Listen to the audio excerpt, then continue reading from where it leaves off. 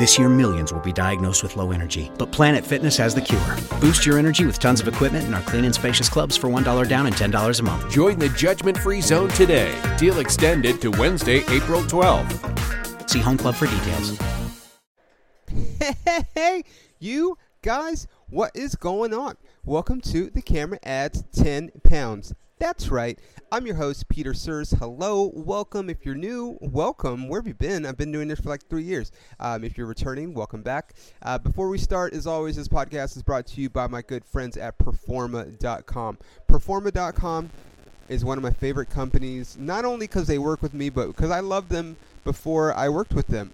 They have all of your fitness accessory needs. So if you like workout towels, shaker cups, meal prep bags, meal prep containers, pill containers, fucking wrist straps, they have all kinds of stuff. They can even customize it. I've got a shaker cup with my own logo on it. What, dude? That's right. So anyway, and also Performa, they are kind enough to be one of the sponsors of my current tour. So I owe them so much. They are great. I love them. Like I said, I was a fan of them before we had a working relationship. So do yourselves a favor. If you have a fitness lover, go to Performa.com, get them something. You know, if it's their birthday or Christmas, I guess is not coming up, but just buy them something. Be like, hey, bud, here you go. Go to Performa.com, enter promo code 10 pounds. That's the word 10, the word pounds. You will save 15% off of your order. And as always, this podcast is brought to you by my good friends at Bucked Up Supplements. That's right, Bucked Up. This is supposed to be a health and fitness themed podcast. Sometimes we veer away. But Bucked Up, they have so many supplements that I can't even, I don't take all of them, but the ones I do take, like Rut, for example, for guys like me, you know, I'm at a certain age where my testosterone might be dropping a little bit if I don't do things to combat that. So Rut is a great supplement to help fight that. So if you guys are, you know, at that age where testosterone might become an issue, it's natural. You're not going to get pimples on your back or fucking want to kill people. I mean, I want to kill people, but it's not because of my hormones at all. But anyway, it helps. I take their pre-workouts, their intra-workout, their post-workout, creatine, arginine, you know, glutamine. They have all those things. So go to buckedup.com, enter promo code 10 pounds. That's the number 10 and the word pounds. You will save 20% off your order. Yep. And also, this podcast is brought to you by a new group of people, Warstick, you guys. What? Warstick. That's Warstick, W-A-R-S-T-I-C, not K. There's just a C. They make baseball bats, baseball gloves. There's a company that I love. Like I got a tour of the facility when I was in Dallas a couple months ago. It was like I felt like Charlie in the Chocolate Factory, like getting a tour from Willy Wonka, dude. It was the coolest thing. So anyway, go to warstick.com and check out what they got. They got some great stuff. It's a company owned by started by Ian Kinsler, former Major League Baseball player, and also Jack White, famously of the White Stripes. Dun, dun, dun, dun, dun, dun. So anyway, go to warstick.com, enter the promo code WSN15 SIRS, that's my last name, and you will save 15% off your order. You know how I do it. I like to play music for you guys. This is one of my new workout. It's not a new workout song, but it's something that I love. So this is by the artist Kehlani. She's a singer. I guess she's kind of like an R&B singer. She's on a couple Eminem songs, and she does a lot of guest songs, but she's got her own songs too. And I love her style, and also she's hot as fuck. But wait till the beat drops. You'll see why I like to work out to this song. Ready? I'm fucked up. What? I'm black and blue. Oh yeah, Kehlani. Sing that shit. Sing that shit. What? I got secrets. All right. Nobody knows. So since this is the Health and Fitness podcast, you guys know I like to share cool songs that I put on my workout playlist. So maybe you guys can listen to while you are running or lifting weights like me or whatever. I'm very excited, you guys. We have a guest. Finally, my schedule's just been all over the place. So, you know, I've been trying to get people locked in, but with my schedule, it's hard. This young lady, I have... you know, we actually have not met in person, but we connected on the internet, as you guys will learn. She's a comic from Kentucky, but out of Atlanta. She's touring the country, and she has a new album coming out, which we talk about a little bit in the interview, called Salt Daddy. It's actually out now on Apple Music right now exclusively. So if you don't have an iPhone, I'm sorry, you can go on Amazon too. I mean, we talk about it on the podcast, but she's really funny. You know, she's opening up for David Spade and Demetri Martin and everything. And I loved the interview. We had some technical difficulties, and then I had some more technical difficulties because my internet connection sucks. So I've been back and forth with the lovely people at Zoom all day, and we finally have retrieved the interview. So I won't come back at the end of it. So you guys go ahead and listen. By the way, if you like the interview or whatever, maybe some of Catherine's, or her name is Catherine Blanford, by the way. Sorry. But if you like the interview, rate the podcast, subscribe if you want. And it was great. I loved it. She's awesome. Can't wait for you guys to listen to the interview. So we took care of our technical difficulty issues, and here's the interview. Ladies and gentlemen, Catherine Blanford. The cloud. Yay! All right. All right, you guys, through the miracles of the internet and my not being fully prepared like I should have been, I'm proud to bring to you, I'm very excited to talk to this young lady. We connected a while ago, but we've never actually met in person. But I've been fun fact, I've been seeing your clips pop up from Don't Tell. I don't know. I don't know if that's you or them, but they're like hilarious. And I mean, I knew, any time like a comic links me with another comic, I'm always like, yeah, sure. Like I trust that comic, so I trusted that you were funny and whatnot. But anyway, so we connected, and now we're talking because she has a brand new album that just came out on Friday. It's called Salt Daddy. She's also the host of a podcast called Cheaties, where people call in with their cheating stories. Yes, yep. That's exciting. And I know she's from Kentucky, but she's now fully ingrained in the Atlanta comedy scene, and she's all over the place, opening for people like Spade and whatnot, right? Dave Spade. I got Demetri Martin this Saturday. And then I'm on, a bar show tonight on a Tuesday. Perfect. But anyway, without further introduction, ladies and gentlemen, put your hands together for Catherine Blanford. Hello. Thank you. Thank you. So Catherine and I have actually been talking for the last 20 minutes because I fucked up on my Zoom. So sorry. Now she's here. So now we got to talk a little bit. Okay. So first of all, you're from Kentucky. Yeah. And obviously what I love is that I've never been to, actually I've driven through Kentucky, but I've never been to Kentucky. That's what everyone says. That, or they have a cousin from Paducah. That's it. Those are the two Kentucky experiences everyone has. But because of that, you really lean into it, and you have, I don't want to ruin your joke for anyone that ruined that, but you talk about the fact that you're from Kentucky and, your parents and whatnot. So what was that like? Because for someone like myself who grew up in LA, like I don't know what you know about me, but my girlfriend is from a small town in Oklahoma.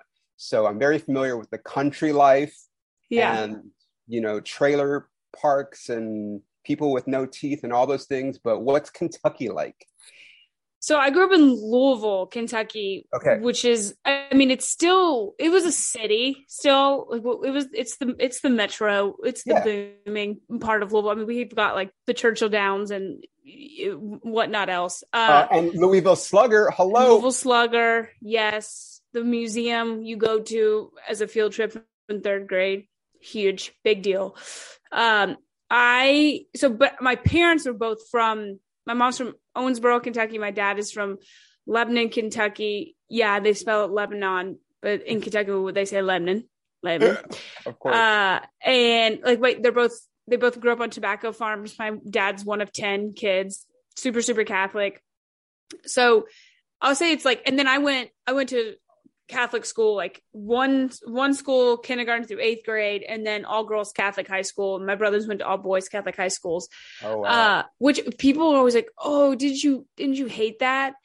And I would never have changed a thing about an all girls Catholic high school. Cause you wore a uniform. If I got a ketchup stain on my uniform Monday, I'm wearing the same shirt until Friday. You don't care. You know what I mean? Like, you don't care what you look like. You don't have to like play small so you don't embarrass yourself in front of a guy you like or so forth. So I felt super free to just be myself and you almost rewarded the funnier and wackier and goofier you were instead of just being the pretty kind of cool one. But I'm actually working on a bit now about being raised in Louisville and just being in this very like Catholic, predominantly white community, right, where I've expanded now. I'm in Atlanta and I do comedy and I'm around people with all these different backgrounds, and I'm constantly made fun of because I don't understand any reference, any cultural reference anyone makes, any movie, any celebrity, any band, any lyrics, any honestly historical event.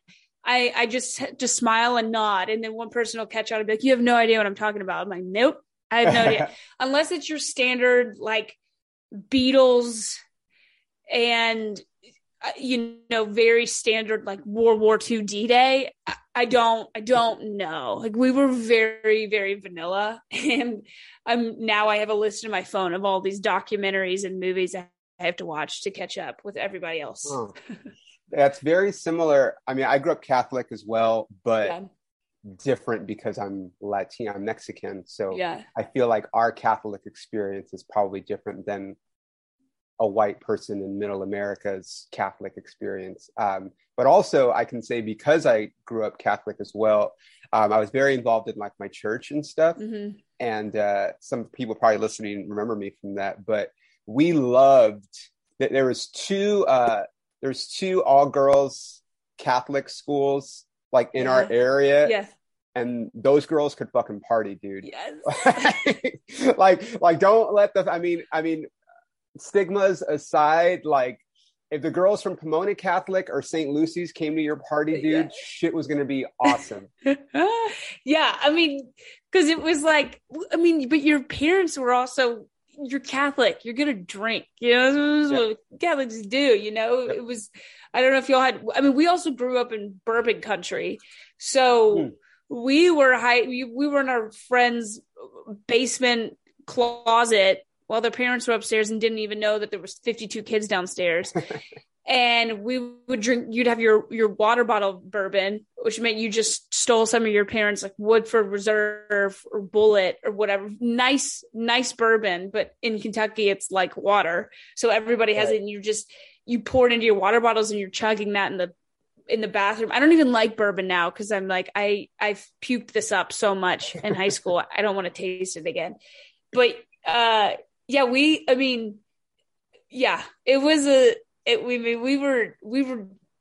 were drinking every weekend by freshman year. Did you make like all of your confirmation and all that stuff as well?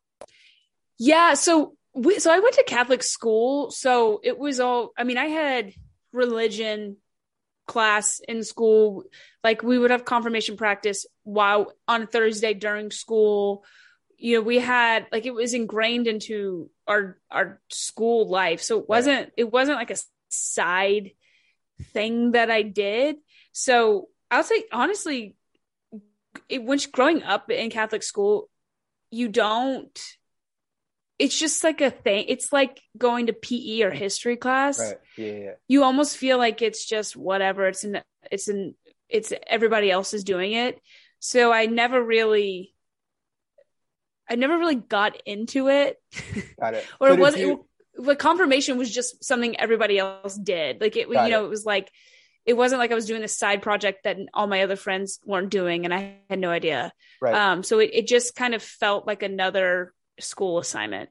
So because like when I made my confirmation, it was with the church that I went to, but we were like, what's the word? Like, we had the girls that were also at the Catholic school confirm with, we were all like in the same program. So it wasn't like the Catholic schoolgirls had their own program, and we, you know what I mean? Like we all, so like I made my confirmation with a bunch of those girls that I was talking about. Oh yeah.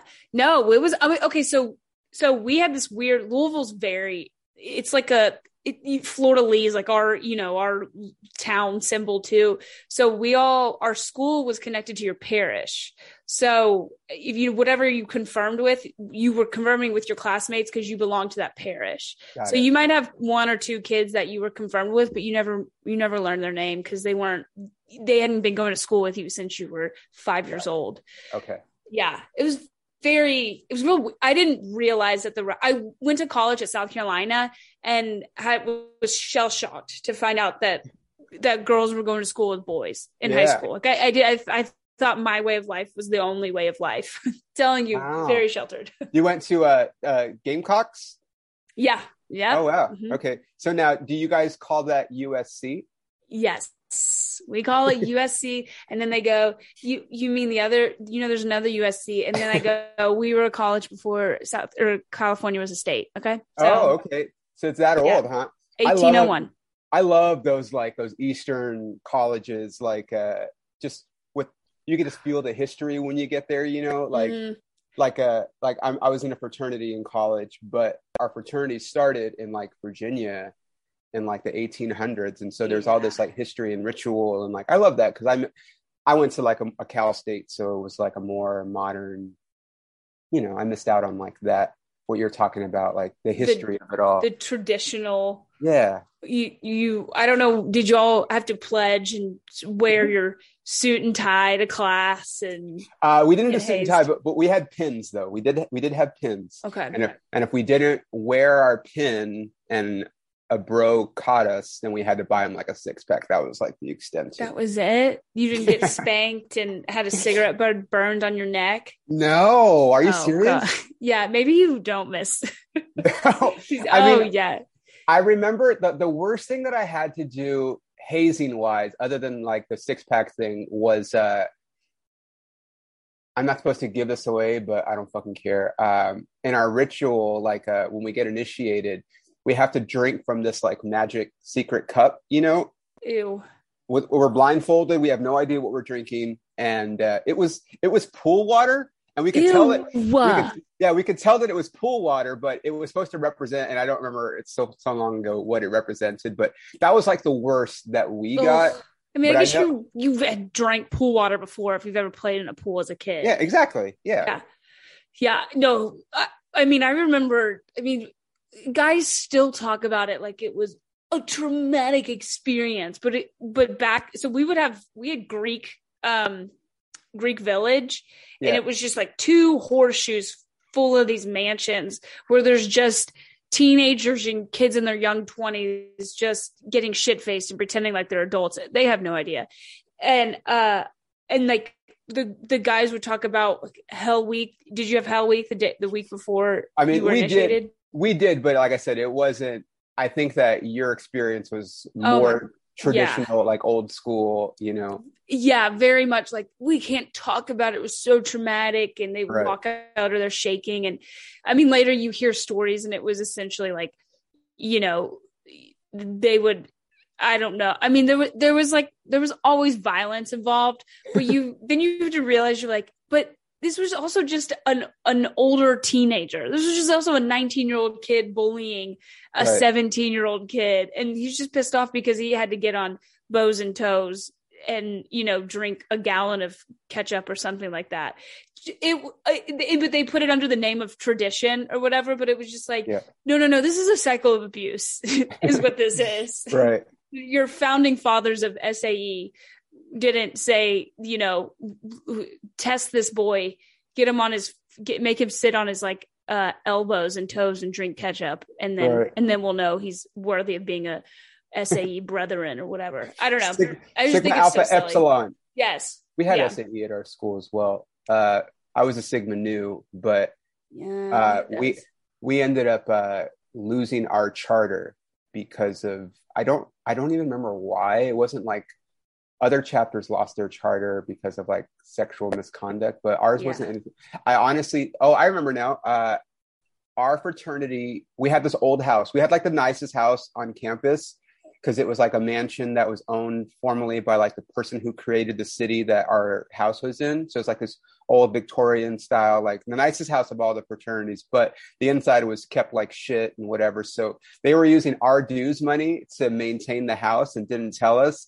And then so then our like the corporate called or whatever, and they were like, hey, you guys haven't paid your dues in like 2 semesters. Like, oh no. Yeah, you're losing your charter. And we were like, wait, our dues haven't been going to national like this whole time. And so then I kind of got a bad taste in my mouth because they were misallocating funds, obviously. So yeah, I mean, I was in a sorority too, because I laugh because I was part of it, but truly the idea of fraternities and sororities, the idea is great, but everything is when everything is executed, you have to realize everything is executed by teenagers, children, or like children. Yes, but children, yeah. and in a time of your life where drinking and you know getting laid and you have no responsibilities yet, like you're not even in the mindset to be running this essential business, right. Yeah. And it just turns it, and the houses are also hilarious to me, like that somebody turned over a giant house for a bunch of kids to sleep in and drink is just right. The whole thing. I mean, the fact that they still exist is wild to me, because it's a organization. Everybody's going to get in trouble at some point for something. It's actually interesting because nowadays, I mean, I feel like I'm a little bit older than you, but like, you know, bullying has always been around, but now it's like more frowned upon and whatever. Obviously, It's like a huge thing.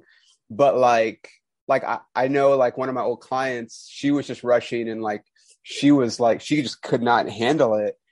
And it's just like with kids nowadays, I'm like, how do you go through all that?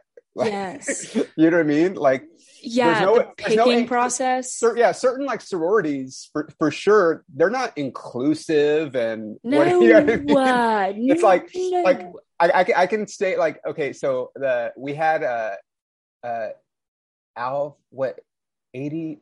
80 Pi, I want to say was the name of the sorority, yes. But it was like they were all hot, like of course, like banging, and if you didn't look a certain way, you're not in that sorority. Mm-hmm. And I'm like, if they still do that, I don't know how I haven't heard of more instances of like shit. You know what I mean?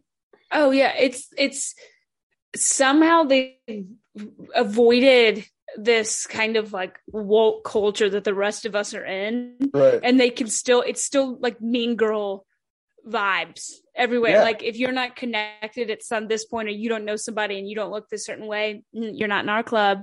It's like, it's Mean Girls Club is essentially what it is. Yeah. But you made it. Yeah, I made it. I did like my sorority, but you know, I think like year 3, I was looking around like, okay, this is gonna. Well, the crazy thing for me was that I didn't drink in college, and I still don't drink. So like, and my fraternity was very like alcohol centered. So at some point, like I remember, like the biggest thing for me was like Greek week, and like I love to compete. Like I played baseball. Like I'm a huge like competitor, and like I hated the fact like I wanted to win, and all these guys just wanted to get hammered on campus, and I'm like, guys, like I want to fucking win this, like I don't care about the drinking, like let's win. And they're just like, no, we're just getting drunk, and I hated that. But you needed to be in an intramural club. I should have been like in the Latino Student Union or something. Probably. But honestly, between you and me and everyone else who's listening, I was very shy. I mean, I'm not shy anymore, but I wanted to meet as many girls as possible. And I figured Greek life was the best way for me to do that. And it kind of was. So, you know, it served its purpose. Okay. So you've been doing comedy for how long now? 7 years, I think. I used to lie and like just shave off a couple years just to make myself sound kind of like a prodigy. Like it just came to me. Right. But I think I am telling the truth here. Check the lie detector. Correct. 7 years. Okay. That's cool. And this is your first album that you just recorded? Yep. Yeah. It was only 30 minutes. The way it kind of came about, I wasn't necessarily seeking it out. Somebody reached out to me, and I thought about it, and I was like, if anybody's considering if we have a comic who has never put out an album and they're around this, my experience, like 7-ish years, I would say 30 minutes is the perfect time frame for your first one. Cause I learned a lot. There's a million things I would have done differently, but I'm glad I did it. Cause it's a, you don't know till you know kind of thing. You learn by doing. And I'm glad that I only put 30 minutes worth into a learning album. Okay. But I like it. I mean, it's good. I'm okay. I was telling you when I was going through my technical difficulties, but like, I love, I think like as stand-ups, at least for me, like I personally was a fan of stand-up before I started doing stand-up. Mm-hmm. I don't know if every comic can say that, but I was a fan and I'm still a fan of stand-up. So I love watching, listening, like I love stand-up. Like I'll have like on the weekends, I do my shows and then I'm back and I'm probably watching whatever special came out. Like I'm watching more, like I love comedy. Yeah. So, and like I said, I had been seeing your clips pop up like on Don't Tell and whatnot and different things. And I'm like, she's really funny. That's why when I saw your album, you coming out your album, I'm like, well, let me reach out, see if she wants to come on the podcast. Cause I know like I've released a couple albums and I had a special. And like, for me, I wish that I could have put the word out more on my stuff, Yeah. And so if like now I'm just like, if I see people that are coming out with stuff, if they don't reach out to me, I'll reach out to them, but like, hey, you want to talk about it? Like, even if it gets 10 more listeners, like that's 10 more people that will find you and like you. Cause I think you're hilarious. Your style's very, you're just very likable on stage. Like, and you're very unique. I think, as far as, she's frozen. Okay. You were frozen. Am I back? Yeah, you're good. I was just saying, like your style, like you're very likable. You have a unique voice. Like obviously you have an accent and you don't shy. But it works, dude. Like for some people it just works, and for you it just works. Like it, because like you say these things and like you actually like. I was actually really impressed. That like you have a lot of just like bam, tag, and that's like, it's great, but like I feel like sometimes like in the moment people might be laughing and then miss another punchline because you're like spitting out more and more, which is great, but I love your style, and so I'm like, let me have her on. You talk about your life experiences, which is what I love, because like for me, I always tell people I write every day, and 90% of the shit that I write never sees the light of day. Mm-hmm. But for me, it's just that exercise, like just like I go to the gym every day, like I work out those muscles every day, and then maybe something happens and maybe it develops into something. But for me, it's just a matter of putting in the work, and I feel that yields different things. But when I do shows and people are like, "Oh my God, like is that story about your girlfriend true?" or what? I'm like, I don't make anything up. Like obviously, I take artistic liberty and make it funnier. Yeah, for sure. But I'm not talented enough to just make things up. Do you know what I mean? Like this shit really happens. And I feel like you're probably, not that you're not talented enough, but like your circumstances are obviously unique to you because of your background and whatever. So I love that. Thank you. Yeah. I for a little bit, I was beating myself up because I was like, dude, all I do is talk about myself and I just story tell about my life. Because you will watch other comics and they're so good at one-liners and they're talking about topical stuff or political stuff or just, opinions on the state of the world or whatever. And I'm like, man, I don't do that. But then I had to realize, I was like, but there's so many different styles, and it's okay to stick to this style. You can just be a storyteller comic. And I've gotten feedback recently because I've had so many clips just get a lot of attention recently that made me feel better about it, of people just being like, I relate to this, I relate to that, I relate to this. And it made me feel better and be like, oh, I can just be the storytelling comic that people go to when they want to see a storyteller, and then they can go see somebody who makes more political commentary when they want to go see that. And you don't have to be a master at all of it. I agree. Yeah. I think it's just interesting to me it fuels me. Like, what do I want to write about? What do I think is fun? Apparently it's just me talking about me. Yeah. It's one of those things where like I said, I watch everybody, and like, I look up to one of my heroes growing up in comedy, and even before I did comedy, was like Dane Cook, like one of the Yeah. best storytellers. But like in this story, like there's all these little funny tidbits, and I was like, yeah, and that, but you remember his story, like, you know, people, and I give him props all the time, but like people, you know, he got really big, and people want to hate on everyone that gets big, and I don't think that person's funny and whatever, but it's like, look, Dane Cook, Kevin Hart, you know, even, you know, as controversial as he is, Dave Chappelle, they all have these, Dave Chappelle, they have these stories that you remember, right? Yeah. Like you remember these characters they create, you know, so like I'm remembering your mom and your dad and your boyfriend, you know what I mean? And it's like, Yeah. people walk away and they remember those stories, and then they'll be like, oh my God, you know, this happened and it reminded me of your joke. Whereas like, I feel like if you're a topical, like it's fine to have opinions and whatnot, like that's all great. But like, I feel like people that are like topical or even like set up punch don't always get, I mean, look at Mitch Hedberg, right? One of the best joke writers ever.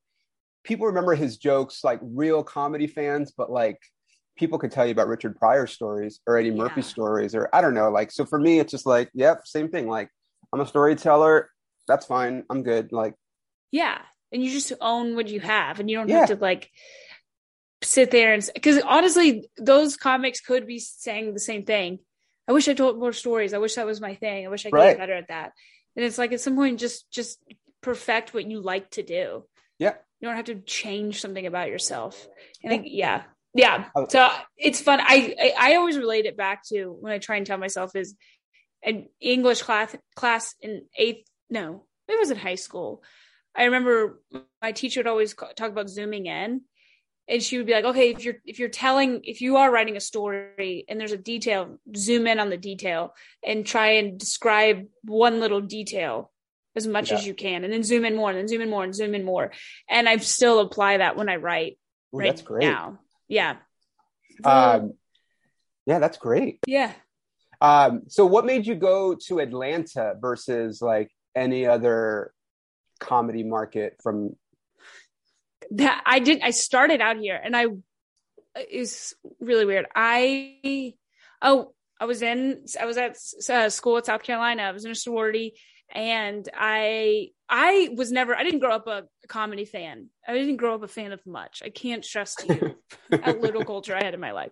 Like my favorite comics were Kevin Hart and Aziz and Dane Cook, which they're phenomenal, but they were just the biggest name. Yeah, I didn't know, like my favorite comics now are Tig Notaro. I would never have known who Tig was back then. Oh, okay. But I was in college. I was in a sorority. There was a fraternity who had these things called Derby Days, Sigma Chi. One of the events was every sorority had to enter in one of their girls, and they had to do like a pageant contest. It was like you did like a Q&A, and then there was a talent portion. And I had watched it in years past, and these girls would always do like dances or like something kind of sexy or whatever. And my sorority entered me, and I have a bit about it right now, but I can't dance. There's nothing, I can't be sexy. Like I can't, it would be laughable. So what I did instead is I wrote a sketch. Like I was Chelsea Handler when she had the show Chelsea Lately was out then. And you had to do the talent with one of their pledges. So I wrote an opening monologue as Chelsea, and I kind of roasted the guys in the fraternity. And then I did the interview portion, and my guest was, the pledge was acting as Charlie Sheen, because he was doing his old winning thing back then. Wow. And we won. And that was my first taste of being like, I think I just did stand-up comedy. I was really good at it. And I loved it. Great. So fun. Yeah. And I had this little bug in my head, and I took a job. I was like working in event management. I worked for the PGA, and then I was down in Orlando working for the Magic, and I came up here to a small venue. And in the meantime, I was working. I think my dad got me, it was a birthday present or a Christmas present. He got me a stand-up comedy class just as a bucket list thing, because I had always, had been staying in the back of my head. Good and gift, and I did not think I was going to keep doing it. I thought it was just going to be like a little, they have graduation class and I'm done, and all my old fraternity sorority friends are going to come, and then I did it, and I was hooked. And so I started in Atlanta, and I've been doing it here for 7 years, but I'm like, it's still, I mean, it's one of the best, I would say, B-level cities. Yeah. underneath I know that- LA, New York. I've been dying. Hold on, I'm taking a picture. I'm documenting this smile. I haven't been to Atlanta. I was supposed to go. I'm going to come actually, I think in September and try to hop on some shows. I have to hop on at least one show while I'm there, but hopefully multiple shows. But I've heard about the scene. Like, I know you guys have, I know Laughing Skull, everyone raves about how great of a club it is. Mm-hmm. And you guys have a couple other clubs, right? Like Punchline, right? It's like a more urban club, if I'm not mistaken. That would be Atlanta Uptown. Comedy. Yeah. Atlanta Comedy. Uptown. Yeah. Atlanta Comedy Theater, I think is more urban. Uptown. Okay. I've never done Uptown. But I think Uptown moved locations. But yeah, I would say we have like 3 major clubs. Okay. But yeah, I usually work mostly Laughing Skull and Punchline, but then also just the alt scene here is rivals the club scene here. Really? I mean, it's like there's just because Atlanta's so big, and I think there's so many people seeking out different kind of arts and stuff Right. that there's a lot of support for the alt scene. And Okay. I mean, Like those- if you those one up guys, right? Yeah. Yeah. Joe Pettis with One Up. I mean, there's a couple that have started, a comedy production, and they have, if you're a brewery in Atlanta, you have a comedy show there at Right. least once a month. And there's tons of that, like brewery shows and just different, like really cool shows where whenever people come into town, I'm like, okay, definitely get on Skull. Punchline is usually a very standard headline feature host act. So it's a harder book. Or just more difficult because you don't have like the room to do anything else. You got to be somebody. Exactly. Yeah. Or go with somebody. Yeah. But I was like, you could do Skull, and then some of these other rooms are like, the clubs are awesome, but there's alt scenes that rival it, or even better on any given night. Yeah, it's a really cool scene. Yeah, that's what I've heard. I can't wait to go. I'm supposed to go. So I don't know. I'm doing this thing this year where I'm a big baseball fan. Yes. So I'm visiting all 30 major league ballparks Awesome. to see games in, and then I'm doing shows in each city. So I actually had a couple shows in Atlanta, but they have been canceled. So now I'll be scrambling to figure something out. But I'm just excited because not only have I never been to Truist Park or experience a scene in Atlanta, but 2 of my favorite shows of all time were filmed in Atlanta. And to my knowledge, there's a little mini, like they left the set there. I was a big Vampire Diaries fan. Oh my God. I'm about to blow your mind. Well, fucking let's go, dude. Well, there's a comic, 2 comics now. Her name is Amber Chandler. She's one of the comics I was talking about who started a comedy production team, and I think they produced 12 shows. So not only do you have to hit her up for shows, they have phenomenal shows, but she is a tour guide for the set of Vampire Diaries. She's their golden tour guide. Like she's runs the company with the people that started it. Her husband drives the tour bus. She's married people on set there. She's met some of the actors. She has pictures with them. Like, this is your girl.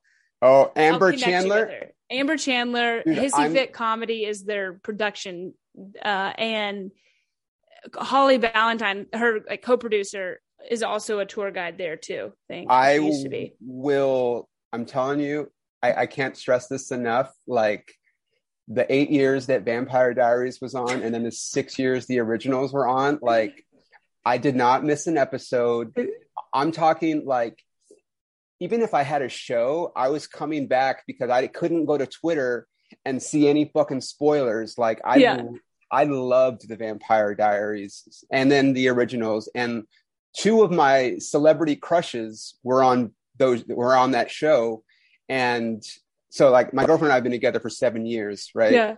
And like, I used to have a bit about this. Sometimes it'll come out on stage on accident, but like, everybody has, I think every healthy relationship has like their like celebrity, like your hall pass kind of thing. Okay. So she allowed me to have like my top 5, but the thing about it is when you live in LA, you actually have a pretty good chance of running into those fucking people. Yeah. You know, like if you're like, I mean, even, and the same thing probably like in Atlanta, if one of those people were on that show, but like, so I actually got to meet Nina Dobrev. I got to meet Claire Holt, who was my other one. She was on the Vampire Diaries, and then she was on the originals. And I text my girl. I'm like, hey, I just met Nina right now, so don't wait up for me. Or like, you know what I mean? Like I even made like a mockumentary about how much I loved the show and thought that I was becoming a vampire. And I'll shit you not, it's one of my highest. I mean, I didn't really believe it was a mockumentary, but. It goes to show you how stupid people are. If you read this is like one of my most like watched videos on YouTube, and the comments of people who believe that I believe what I'm talking about is hilarious. Like they're concerned about you. Yeah, they think I really think I'm a vampire or that I'm becoming a vampire. They're like, this guy's fucking stupid. Is he serious? I can't believe this. And I'm like, no, it's like it's just funny. So. Yeah, and then you let the people come back in your defense, and then they go back and forth and they're arguing. You're like, this is helping get my video pushed in the algorithm. Yeah, exactly. Just keep fucking commenting, dude. Yeah. Yeah, I love those. Oh my God. Now I'm excited about going to Atlanta. So I don't know any of them, but I just heard stories from Amber. Clearly it has such a fan following that the tours are booked out months in advance, and they do tours, I'm pretty sure every day or like 5 days a week kind of thing. And like I said, she's had people propose. She's had weddings there. She has officiated weddings there. I mean, the fanhood of this show. I've never even seen an episode. Can I say I was working on a bit. I should bring it back, but my only vampire stint was the Twilight. Obviously, very basic. Read all the books. Yeah. Okay. Did you have? I love vampire experience? Okay, I need to know. Because was I in high school when I was reading them? I had a little bit of depression that it wasn't really a reality. It wasn't possible to actually turn into vampires. Yeah. And I like started hating the human race and that we were all just humans. Yep. And talk about I had to like put it down. Yeah, I had to like put it down because I realized I was getting depressed. It's not just for like vampires, but also like I don't know if you remember like the movie Avatar. Yes. But like Avatar depression, post-Avatar depression was like a real thing. Like people really get, you know, I don't want to say married, but like fascinated by these, you know, realities that these creators have created. It's like, it's crazy. I mean, like I went to New Orleans for the first time last summer, and I love vampires, dude. I could talk about vampires all day. Everyone knows this. But like, I read all the like Anne Rice books, right? Mm-hmm. But also the originals, which is the Vampire Diaries spinoff, even though they shot it in Atlanta, it takes place in New Orleans. So they use a lot of like stock shots in the show and whatever. So like, I was so excited just to see all these things, but I ended up going on, I love, not only do I love vampires, but I love like scary stuff. So I went on this haunted tour, cause it's New Orleans. Like you have to go on a haunted tour in New Orleans. And the girl who was the tour guide starts the tour off by sharing the fact that she is the like party planner for Anne Rice's annual Halloween party. And I'm like, what the fuck did you just say? And I got so excited because she's like, yeah, you know, Anne Rice leaves me in charge of planning her party. And so I'm like, and she's like, so my tour is a little bit different than everyone else's, right? And I'm so excited. It was the most boring fucking tour I've ever been on. I left. My girlfriend and I left the tour, and what was funny about it was that my girlfriend didn't want to let me leave the tour. She's like, no, I want you to fucking sit through this whole thing to see what you just paid $40 for. And I was like, no, dude, this shit sucks. And so we stayed for like 2 hours, and the tour was only supposed to be 2 hours, but it was obviously not over yet. And I was like, we have to leave. And so we left. But I was so disappointed because this girl who claimed to be friends with Anne Rice and whatever, someone asked the question, because she was going on like about ghost stories and murders and stuff. And so someone asked her. How was that boring? This is when you've been on so many ghost tours that this one is boring to you. Because she was more of she's like a local historian. So she was giving us more like history of New Orleans, which is fine. But I wanted the scary stuff. But what pissed me off was after talking about how she's friends with Anne Rice and this and that, someone asked her about vampires. And she's like, I've been in New Orleans a long time, and I honestly can't think of any stories that I know that are associated with vampires. I'm like, bitch, make one up, dude. This is fucking New Orleans. Like, yeah. Just make one up. We'll believe you, dude. Just fucking make it up. Literally read from Anne Rice's fucking Vampire Chronicles. Like, give me something, dude. Right? I was so mad. Adopt a story, apply one of her stories to this haunted mansion over here. Yeah.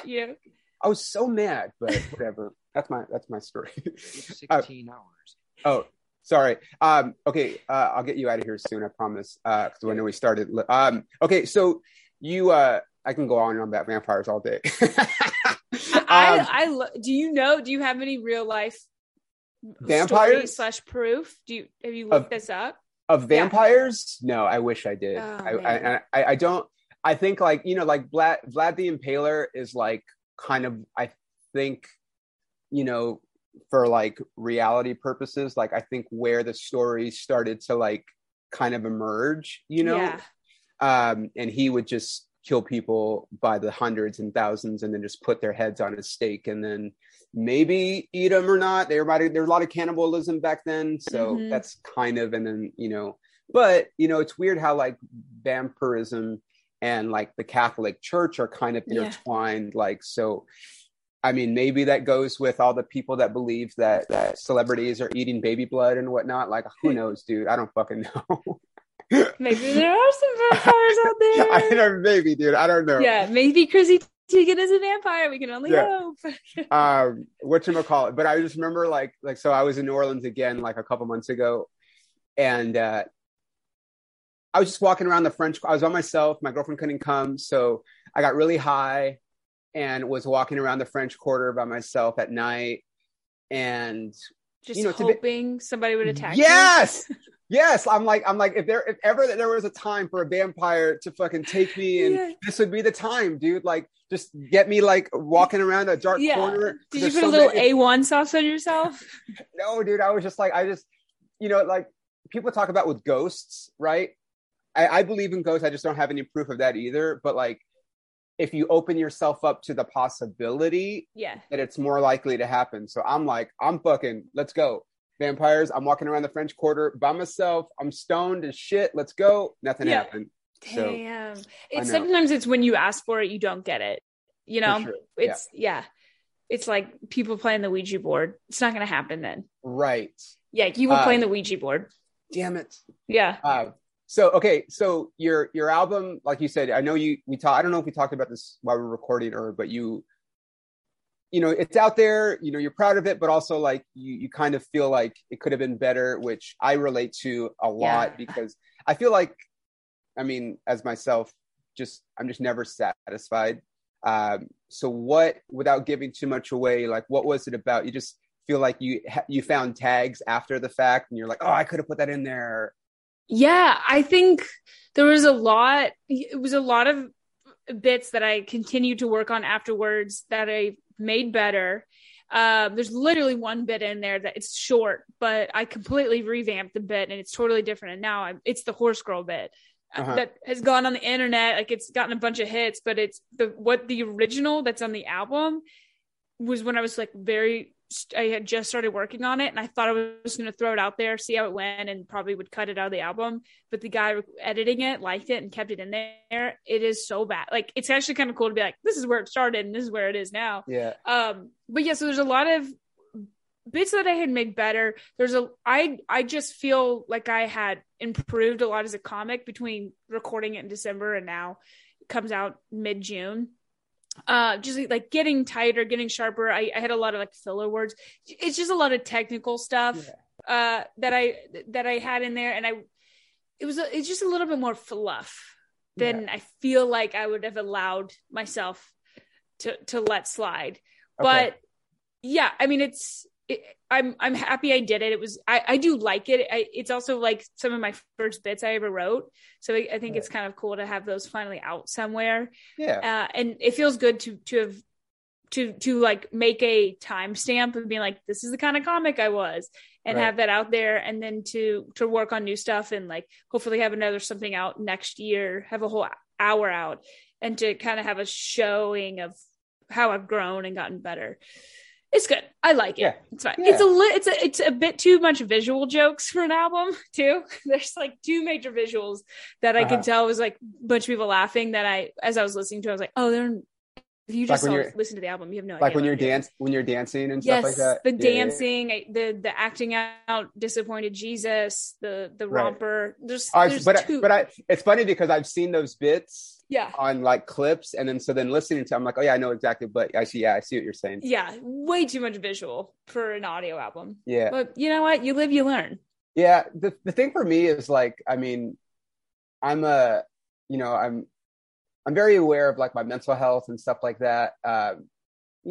Comedy for me comes from a dark place. I feel like a lot of us, we work through our pain and whatnot. But that being said, because I'm a comic, I always have like this messed up way of thinking where it's like, what if I died? Right? Heaven forbid I die. I like that. There's nothing like, and I didn't record this album, at this point, and this thing, and like, I love having that, like you said, like where I was and where I am. Cause like my first album to where I just recorded my special, like last summer, it's like anyone can see the growth, and so it's like, I like that. And I think people should have that. And I wish more comics, I think comics are afraid to put stuff out because they're afraid no one's going to watch it or listen to it. But it's like, what if you died, dude? What if you died? And then people are gonna be like, he was a comic. Can I go back and like, and there's like nothing, there's no record of your stuff. And for me, it's just like, if I died, people can go back and see what I worked on for 9 years. Like, yeah, you know what I mean? I love that. I love the, I could die at any point mindset. Yeah. I really do. It sounds crazy, but it's actually very freeing and motivating. And because you're like, well, who gives a shit then? Just put it out there. Yeah. And then what's the worst that happens? You keep moving and put something else out there if you make it beyond that day. I mean, I've seen like a perfect example, like Dane Cook, right? Like he had his specials, but he also had albums that he was putting out. And so some of the stuff that's on the album is on his special, and no one's going to be like, oh, well, that was from, it's like, like maybe thousands of people have heard my stuff, but it's definitely not millions. So if I have a bit, if I ever get like a big Netflix or whatever, like, yeah, maybe I'll go back and use some of those bits because millions of people haven't seen it. But in the meantime, someone can go back and be like, oh, did, same thing with my podcast. Like, I have this podcast, and it's just like, I just feel like people as creators, we just need to put stuff out and not care about if it's perfect. It's never going to be perfect, right? Like you can ask any of the greats, like nobody's ever like, yeah, 100%. That was exactly what you know what I mean? Like, I'm a big Kobe Bryant fan, and Kobe would, score 50 points and then remember that one shot that he missed and go back to the gym at 3:00 in the morning with his trainer and work on that shot for 2 hours and then go to sleep, or, you know what I mean? Like shit like that. It's like, yeah, man, that's how the greats fucking become great, You just put it out there, and then you work on the next one, making that better. Yeah. I love that. Catherine, I'm sorry I had technical difficulties at the beginning of this. Good. I as someone who has a podcast, 100% get it. I spent an hour before I recorded a 5-minute intro on my podcast earlier this morning. I get it. Trust me. Sorry. Okay. So, Salt Daddy is available. Is it everywhere? No, because I don't know if you heard about that lawsuit that's going on. No.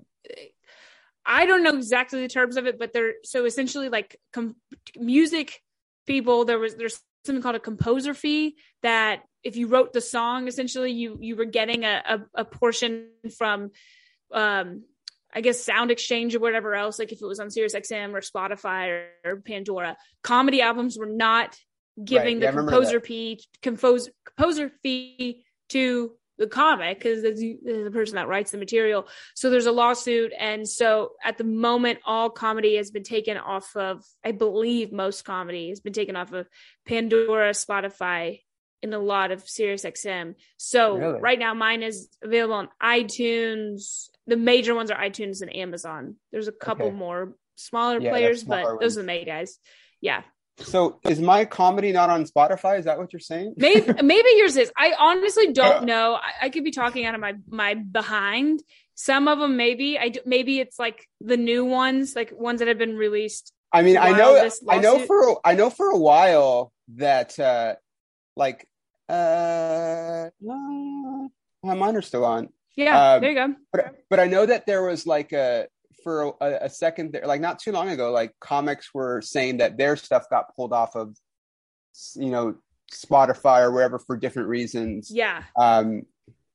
That didn't happen to me. Well, Maybe I'm not. I I'm know not I know hitting it's up, but- SiriusXM. Like a lot of the labels right now, if they you signed and you recorded your album with a label and it hadn't gone out before this lawsuit, it Interesting. cannot be released until after the lawsuit is settled up. So maybe albums that weren't released Okay, maybe. before the lawsuit happened. well, I also so- don't know very many of the specifics, but But yours is definitely on Apple Music, right? yes. And Amazon and some other Yes. smaller ones, like you said. And then there's not video, right? It'll be a YouTube. I'm putting it on YouTube in August. Okay, perfect. So August let everyone- 19th. Oh, Mhm. perfect. There you go. And then your podcast is called Heaties. Cheaties. Like I'm Wheaties sorry. with a CH. I don't know why I said that. Cheaties, You because got it's it. about cheaters. Yeah. And that's available everywhere Yeah. podcasts can be found. Yep. Yeah, Okay. on all of them. And then you're all over the country touring. Perfect. Okay. Hopefully, when I finally figure out when I'm going to go to Atlanta, we can. Yeah, meet up message or me, hit me whatever. up, and Yeah. I'll get you on. I'll send you all the good show contacts, and Perfect. I'll get you hooked up with my Vampire Diaries Oh, dude. the I'm- CEO. Don't like I for lack of better terms, do not cock tease me about this. I 'Cause promise you, I'm this not is- like this. I'm I'll s- send you her Instagram right now. You'll see. I'm more excited about that than I am about going to the ballpark, which is not supposed to be what the tour is at all. Dude, thank you so much for doing this. course. Thank you for your patience. I'm a fan of your comedy now, and Yeah, likewise. Um, Thank you so much. so So Catherine, and you're on all the socials. Catherine Yes. Blanford, easy to Yeah. find. Yeah, so my handle's it's Catherine Blanford because somebody is Catherine Blanford out there. What? I know. It's fine. I'll put it in the show notes, so I'll make Cool. it easy for people to find you. Okay, thank you so much, and just hang on for 1 second. Cool. And it's been. Oh, wait a minute. Maybe not. Can you hear me? Yeah. Okay. I'm gonna try to get this out. What's today? Tuesday. Yeah. I'm gonna try to get it out by tomorrow, but if not, it'll be up Thursday. By the latest. Cool. Post and about then, it. And then if you have like a headshot or something you want me to use, just send it to me, and then I'll use that for. Cool.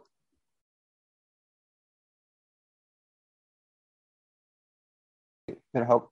I just like I said, every time I release something, I never thought about like reaching out to people. So now every time I see someone coming out with something, I'm like, hey, come on my thing, Yeah, I appreciate it. Yeah, I'll send you the little album cover.